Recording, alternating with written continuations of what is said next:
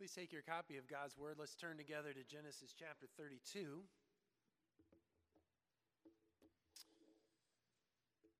Genesis 32. Of course, the text is printed in your worship booklet if you're using that. But we've come to really a bookend moment, as I wrote in the first word on worship. In chapter 28, as Jacob is heading off from his home, he ends up at Bethel, where he has this vision of God. Here in chapter 32, 20 years later, returning back home, he wrestles with God. And in between, he has come to realize how faithful God has been to him all along the way.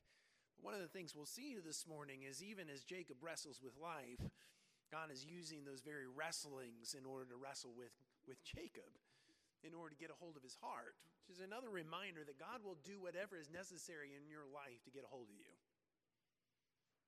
He just will. You're too important to him. He loves you too much. He will not let you go your own way.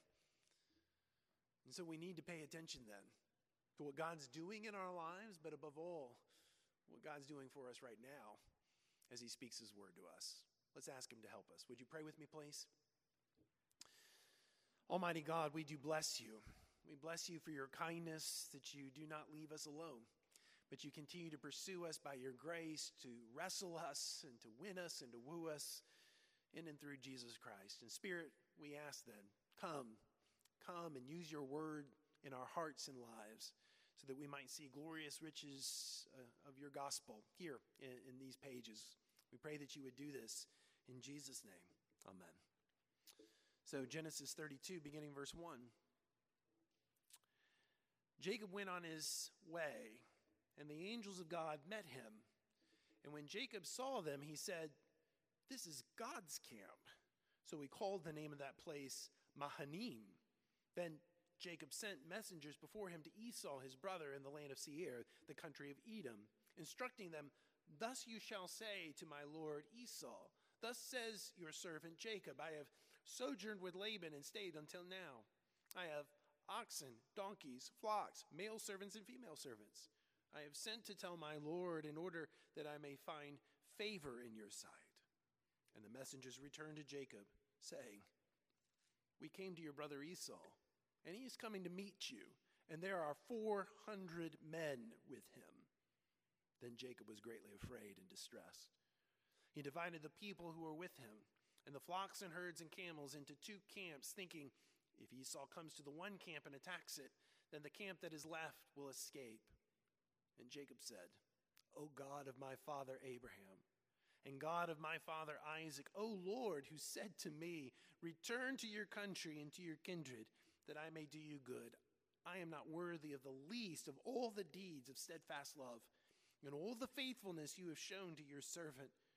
For with only my staff I crossed this Jordan, and now I have become two camps. Please deliver me from the hand of my brother, from the hand of Esau, for I fear him, that he may come and attack me, the mothers with the children. But you said, I will surely do you good and make your offspring as the sand of the sea, which cannot be numbered for multitude." So he stayed there that night. And from what he had with him, he took a present for his brother Esau, 200 female goats and 20 male goats, 200 ewes and 20 rams, 30 milking camels and their calves, 40 cows and 10 bulls, 20 female donkeys and 10 male donkeys. These he handed over to his servants, every drove by itself, and said to his servants, "Pass on ahead of me," and put a space between drove and drove. He instructed the first, "When Esau my brother meets you and asks, 'To whom do you belong? Where are you going? And whose are these ahead of you?' then you shall say, 'They belong to your servant Jacob. They are presents sent to my lord Esau, and moreover, he is behind us.' He likewise instructed the third and the second and the third, and all who followed the droves. You shall say the same thing to Esau when you find him, and you shall say, 'Moreover, your servant Jacob is behind us.' For he thought, I may appease him with the present that goes ahead of me, and afterward I shall see his face. Perhaps he will accept me." So the present passed on ahead of him, and he himself stayed that night in the camp. The same night he arose and took his 2 wives, his 2 female servants, and his 11 children, and crossed the ford of the Jabbok. He took them and sent them across the stream and everything else that he had. And Jacob was left alone. And a man wrestled with him until the breaking of the day. When the man saw that he did not prevail against Jacob, he touched his hip socket, and Jacob's hip was put out of joint as he wrestled with him. Then he said, "Let me go, for the day is broken." But Jacob said, "I will not let you go unless you bless me." And he said to him, "What is your name?" And he said, "Jacob." Then he said, Your name shall no longer be called Jacob, but Israel, for you have striven with God and with men and have prevailed." Then Jacob asked him, "Please tell me your name." But he said, "Why is it that you ask my name?" And there he blessed him. So Jacob called the name of the place Peniel, saying, "For I have seen God face to face, yet my life has been delivered." The sun rose up upon him as he passed Penuel, limping because of his hip. Therefore, to this day, the people of Israel do not eat the sinew of the thigh that's upon the hip socket, because he touched the socket of Jacob's hip on the sinew of the thigh. This is the word of the Lord. Thanks be to God. So in early 2009, the movie The Wrestler came out. Now, I have to confess that I didn't see the movie because of its R rating, but I do know a couple of things about the movie. It starred Mickey Rourke as an aging professional wrestler whose name was Ram Robinson. Ram was popular in the 1980s, once a huge draw, but by the time the movie unfolds, he's limited to doing kind of limited exhibitions in the New Jersey Shore, where he was the most popular, and he was working part-time in a butcher shop. But he's finally offered a chance to come back to the ring. It was going to be for the 20th anniversary of his battle royales with his nemesis, the Ayatollah.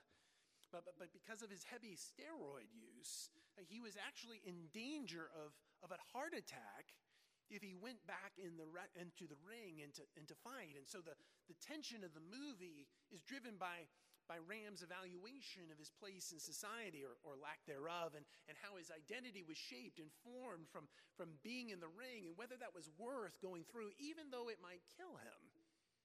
Well, so much for the movie. I mentioned the movie because it had a great song. The song was actually written by Bruce Springsteen. And the song for the movie talks about the brokenness that the wrestler faces. But when you listen to the words, you come to realize that this brokenness is not unique to the wrestler.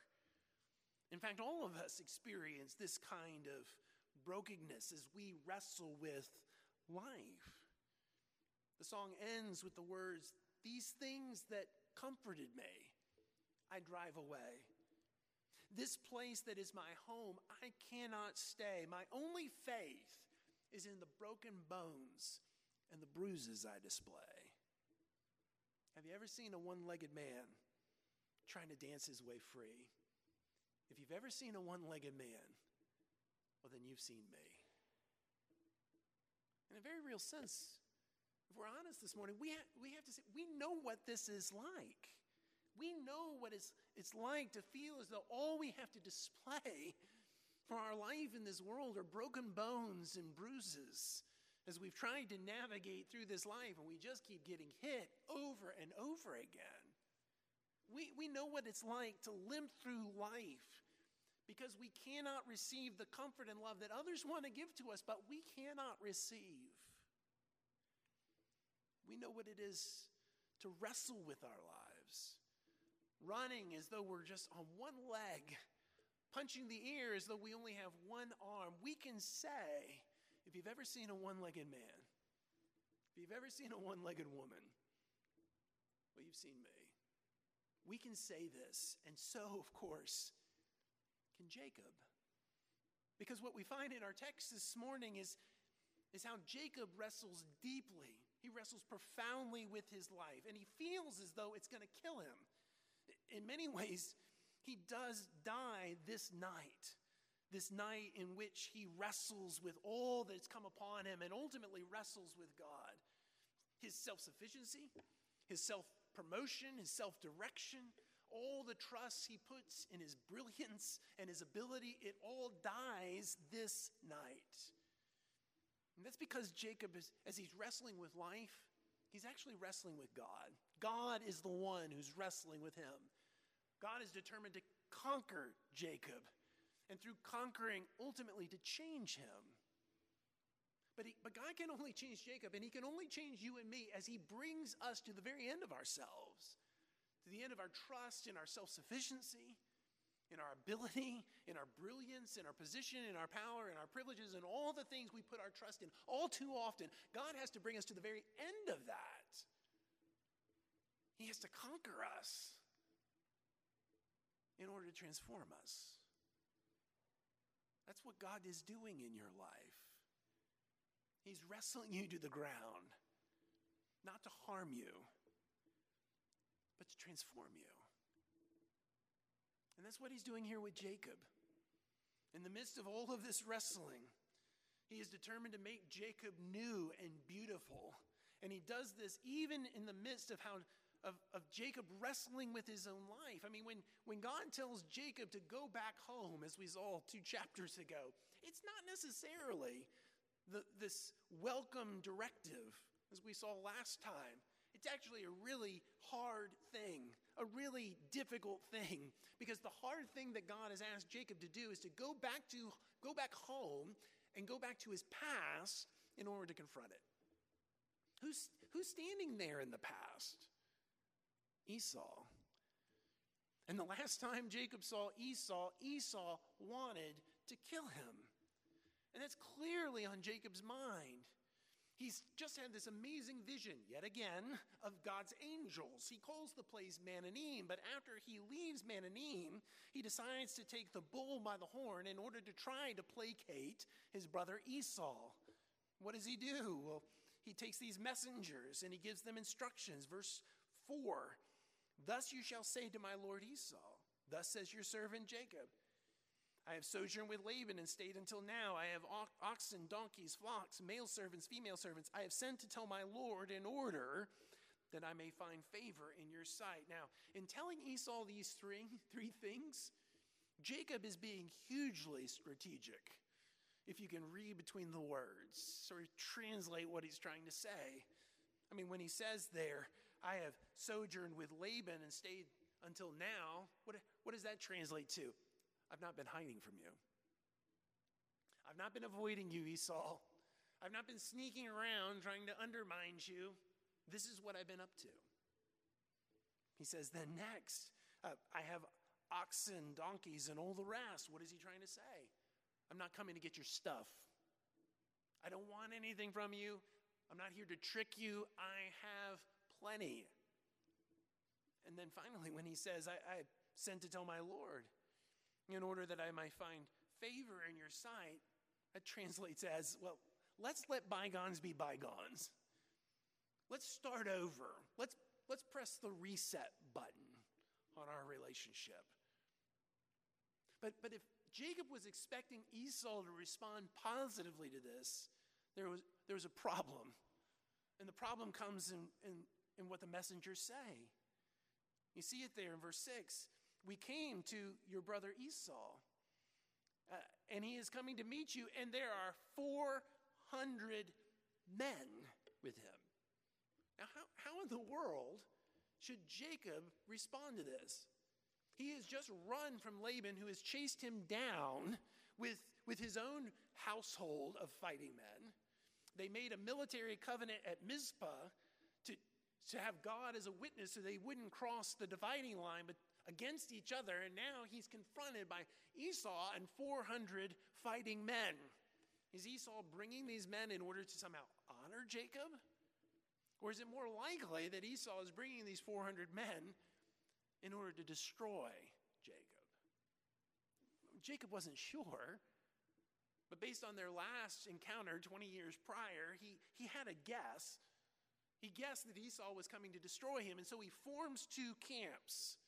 He puts the flocks and the herds and the servants in one camp, and he puts his family in the other, and begins to strategize how to respond. But But before you get there, the Bible does something relatively unusual, at least in Genesis. It actually tells you how Jacob feels. The very first words of verse 7. Then Jacob was greatly afraid and distressed. As he's wrestling with his life, as he's wrestling with the consequences of his past, of deceiving his brother, of deceiving his father, of taking that which doesn't belong to him, of going on the run, of being gone for 20 years, of having to confront this past now, as he's wrestling with his life and the problem that's set before him, he's afraid. He's anxious. He's deeply distressed. We know what that feels like. When we come into situations that we've been wrestling with for a long time and we come to the end of ourselves and we don't have the answers anymore, what's our response? Anxiety and fear. We're distressed. We're brought to the very end of our resources, the very end of ourselves. We can utterly sympathize with Jacob here, can't we? What does Jacob do when he's at the end of himself? As he's wrestling with life, as he confronts this problem that it really is too big for him to handle, what does he do? He prays. And this prayer is remarkable. Because in this prayer, you can see how Jacob is wrestling with life, but he goes to the only place he can go. He's at the end of himself after all. And so now he's running to his God. And he first calls upon his God as his covenant God, as the one who has been faithful through generations. You see what he says in verse 9? O God of my father Abraham, and God of my father Isaac, O Lord, small caps, that's Yahweh, O covenant-making, covenant-keeping God, who said to me, return to your country and to your kindred, that I may do you good. Here he is at the very end of himself. And at the end of himself, when he's confronted by life that's too big for him to handle, where does he go? He goes to the God who's been with his fathers, his grandfathers, who's been with him, who's made covenant promises to him. And he calls upon him and he confesses his utter inability to deal with this situation. Indeed, he comes to recognize that any good in his life was the result of God and his grace towards him. Verse 10, I am not worthy of the least of all the deeds of chesed, of steadfast love, and all the faithfulness that you have shown to your servant. For with only my staff I crossed this Jordan, and now I have become two camps. He recognizes God's grace in his life. And though perhaps he had not always been faithful to his God in terms of seeking his face, or perhaps of relying too much upon himself, now he's in a situation where he cannot run and he cannot hide. And he realizes it was all of grace all along. And so he asks God to directly intervene in this situation. And he confesses his deep fear of his brother. You see it in verse 11. Please deliver me from the hand of my brother, from the hand of Esau, for I fear him, that he may come and attack me, the mothers with the children. Why should God hear this prayer? Because God promised. He's the God of Bethel after all. In the final verse of this prayer, Jacob reminds God of what he said back there 20 years ago. Verse 12, but you said, I will surely do you good and make your offspring as the sand of the sea, which cannot be numbered for multitude. It's an amazing prayer. As Jacob wrestles with life and he's confronted by a problem that's too big for himself, he falls before God and he confesses who he is and he relies upon his grace and he asks God to intervene. He prays. But he doesn't just pray. He's Jacob after all. He makes a plan too. He plans and sends out this huge gift for Esau. When you total it all up, it's 220 goats and 220 sheep and rams, 30 camels plus their young, 50 cows and bulls, 30 donkeys. And he instructs his servants on what to say and how to take them to Esau in 5 different stages. Now, this plan has some military strategy behind it. Because if Esau was going to ambush him with 400 men, as these servants came over and again, A, they'd keep their eyes on him, and B, it's going to be really hard to hide when people keep coming and bringing you gifts. In addition, if this was a quick strike force, he's going to be weighed down with all of this stuff, all of these animals, all of these gifts that have been given. 2, Jacob will have people who are loyal to him in Esau's rear, which militarily will create some problems for Esau. But above all, what this plan really is communicating is Jacob's sorry. He's sorry. He wants Esau to forgive him. He's paying tribute to Esau as his rightful Lord. He wants to reconcile. And yet, even with all of this, Jacob is still anxious. He's confronted this problem with prayer and a plan, but he's still wrestling with life, and he feels vulnerable. He feels fearful. Verse 24 will tell you he's alone. Jacob was left alone. He's at the very end of his ability to cope with this situation, and guess what? That's exactly where God wants him. That's exactly where God wants you. At the end of yourself, of your self-sufficiency, your self-protection, your self-promotion, all of the ways you use your abilities in your day-to-day world, and you think, here's another problem, whether it's relationally, whether it's in your marriage, whether it's with your kids, whether it's within the church, whatever it may be, whether it's this job promotion that you're looking for, or this community office that you had hoped to gain for yourself, whatever it is, and you've come to a place where you can't rescue yourself and you can't solve the problem.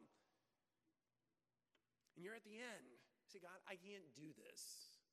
That's where God wants you. Because as you are wrestling with life, just like Jacob, God's wrestling with you. In the middle of the night, Jacob can't sleep. He gets up and he decides to make a further plan. He moves his family across the river Jabbok to create another barrier between Esau and his family, those persons he loves the most, and the persons ultimately who are going to be the fulfillment of God's plan to him, promise to him that his offspring would be as the sand of the seashore. And then he's left alone. Does he drift off to sleep? Is he just simply lost in his own thoughts? Is he staring at the stars and the moon, or seeing the clouds pass by in a bright night, perhaps? We're not exactly sure. The next thing we are told is that he is engaged in conflict. Right? Verse 24, and Jacob was left alone, and a man wrestled with him until the breaking of the day. Who was this man? That had to have been Jacob's thought. Was this Esau who somehow found me and ambushed me after all? Or maybe was this one of his mercenaries that he's hired, part of the 400 fighting men who somehow tracked him down and found him? Why was he under duress? And who is this who's attacking him? Well, we have to remember that Jacob's actually a relatively vigorous 97 years old at this point, if you add up his ages. And as a relatively vigorous centurion, or one who's lived 100 years, this wasn't WWE. This wasn't the Ultimate Fighting Challenge or anything like that. This was probably a relatively gentle wrestling, but it's still a real struggle. It's a real conflict between Jacob and this man. And as they wrestle, the man sees that he cannot overpower Jacob, and so he conquers him another way. What does he do? Verse 25. When the man saw that he did not prevail against Jacob, he touched his hip socket, and Jacob's hip was put out of joint as he wrestled with him. Now, we should not be imagining here that this man used the atomic elbow and did a drop, somehow got that hip out of joint. Oh, I finally won, or threw him in some kind of leg twist to pop the hip out of joint. No, he didn't need to do that. All he had to do was touch the hip. Just touch it. The hip was out of joint. And Jacob undoubtedly reasoned as he's wrestling there, any man who could simply touch my hip and throw it completely out of joint must be supernatural. And as Jacob is reasoning in those split moments, this must be a supernatural being who can throw my hip out of joint. In his desperation and in his fear, he says, I need this one. If this person is a supernatural being, who is wrestling with me. He must care about me. And so I cannot let him go. I need him in the midst of this moment, in this crisis, as I'm about ready to confront my brother Esau, whom I have not seen for 20 years and apparently has murderous designs upon me. I need this supernatural being with me. That's why he says, I will not let you go unless you bless me. I won't let you go. He's clinging to him in faith. Clinging to him because this is clearly a supernatural being who has come to enter into Jacob's situation. And Jacob won't let go of him until he speaks the word of blessing. And sometimes that's what life is like, isn't it? We are wrestling with life and we discover that God is in the midst of it, wrestling with us. And we are those who've confessed that the Son of Man has actually conquered us already. And as those who are followers of this God-man, this supernatural being who's become incarnate man, we know that he wrestles with us at times. We know that he brings us to the very end of ourselves.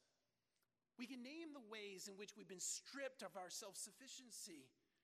And in those moments, it's all that we can do to cling to him. All we can do to asking him to intervene and to bless us. And we won't let go. We're grasping hold of him because we know he's already grasped hold of us, as Paul says in Philippians. And it's in those moments that we come to the very contradiction of the Christian life.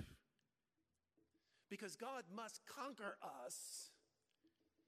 He must strip us of everything, of our self-sufficiency and our abilities and all the different ways in which we can navigate life. He has to bring us to the very end of ourselves, to bring us down to rock bottom in order to rescue us and set us free.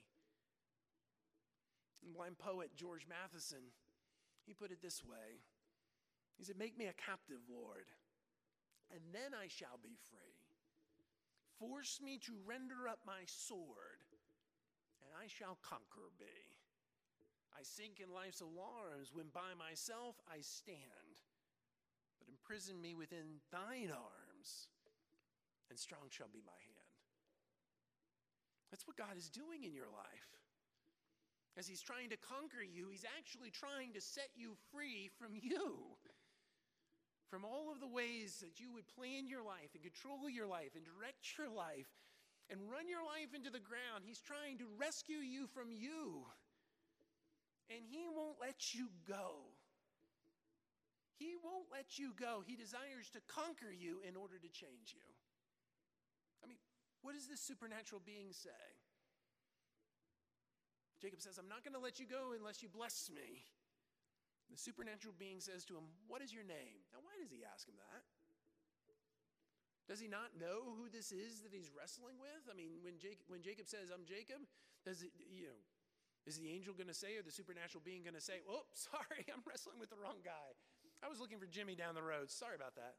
I mean, why does he ask him his name? I think he's asking Jacob's name because he wants Jacob to confess what he is. Because remember, in the Old Testament, names are often an indication of character. And so when the supernatural being says, "What is your name?" Jacob is forced to say, deceiver, supplanter, heel grabber. But then the man says, what? He says, "Your name shall no longer be called deceiver, supplanter, heel grabber, but Israel, Prince, the one with whom God struggles, the one through whom God struggles. For you have striven with God and with men and have prevailed." Friends, what grace this is. What grace it is that as Jacob wrestles with his life and he's come to the end of himself and he can no longer rely on his own ability to deceive and to maneuver and to manipulate and to plot and to plan. He's not even trusting in this cockamamie plan that he has with all of these animals going in 5 stages. He's at the very end of himself. He knows he needs this supernatural being more than anything else and anyone else in this entire world. And in his grace, when he says, I will not let you go unless you bless me, this supernatural being says, you no longer are a deceiver. You're mine. You're mine.